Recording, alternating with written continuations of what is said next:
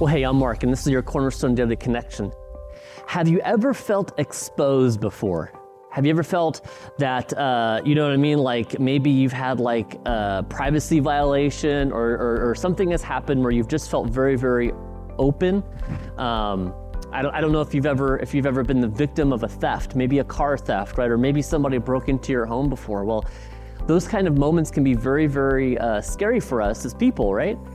Because all of a sudden, it's like somebody has gone through all of our valuables, right? We can feel very exposed, very open, very vulnerable. And that can be a scary thing.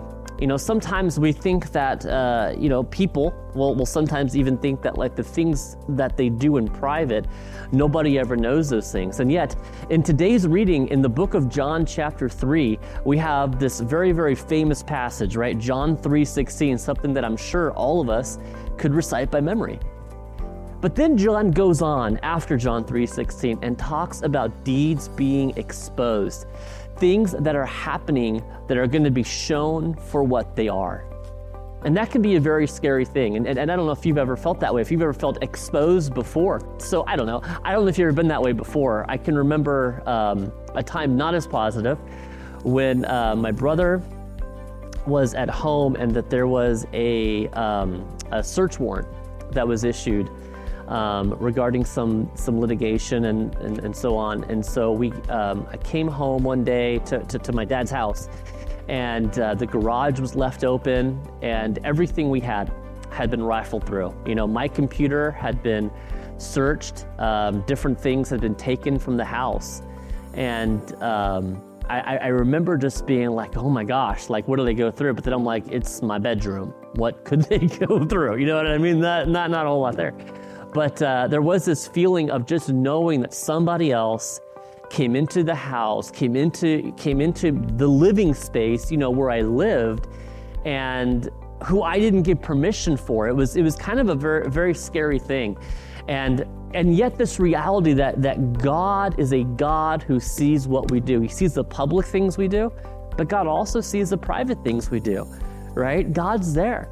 And that can be a very scary thought, even a very like condemning thought, if we forget about the grace of God and how much God loves us, and the fact that God's sacrifice on the cross, right, covers over all of our sins. Well, here's what it says in John, and I'll start off here at verse 16. It says, "For God so loved the world that he gave his only Son, that whoever believes in him should not perish, but have eternal life."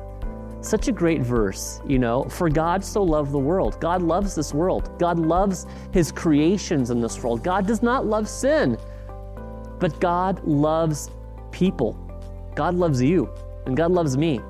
And in spite of all of our brokenness, in spite of all of our mess that we have, like God genuinely loves us. He wants us to have a relationship with him. Like that's not fake, that's real. And it says that that's why Jesus came, and that whoever believes in Jesus will not perish, but will have eternal life. And that's a great promise. And that promise is for us. And it doesn't matter if you're like 80 years old or if you're 5 years old. That promise is for us, right? It says that for God did not send his Son into the world to condemn the world, but in order that the world might be saved through him. God has all the ammunition he would ever need. If he wanted to condemn us, like God could condemn us, but that's not what he wants. God wants us to be forgiven and freed from our sin. That's God's great desire. Whoever believes in him is not condemned, but whoever does not believe is condemned already, because he has not believed in the name of the only Son of God. Someday, we're all going to die. Me, you, everybody, the whole world, right? We're all going to die. Unless Jesus comes back first, I suppose. But we're either going to stand before God Almighty, who sees all those secret things. We're either going to stand by our own works and by our own sin, or we're going to stand on God's redemptive work in our lives, right? His redemptive work in our lives. And we just get that by trusting in Jesus. Nobody could stand before a holy God and not be completely condemned. We're condemned already. And yet, by believing in Jesus, there's no condemnation for us. We're completely forgiven. It says here, and this is a judgment. The light has come into the world, and the people loved darkness rather than the light because their works were evil. Right? There's a certain attractive nature to sin. Maybe you've experienced that. I know I have. For everyone who does wicked things hates the light and does not come into the light, lest his work should be exposed.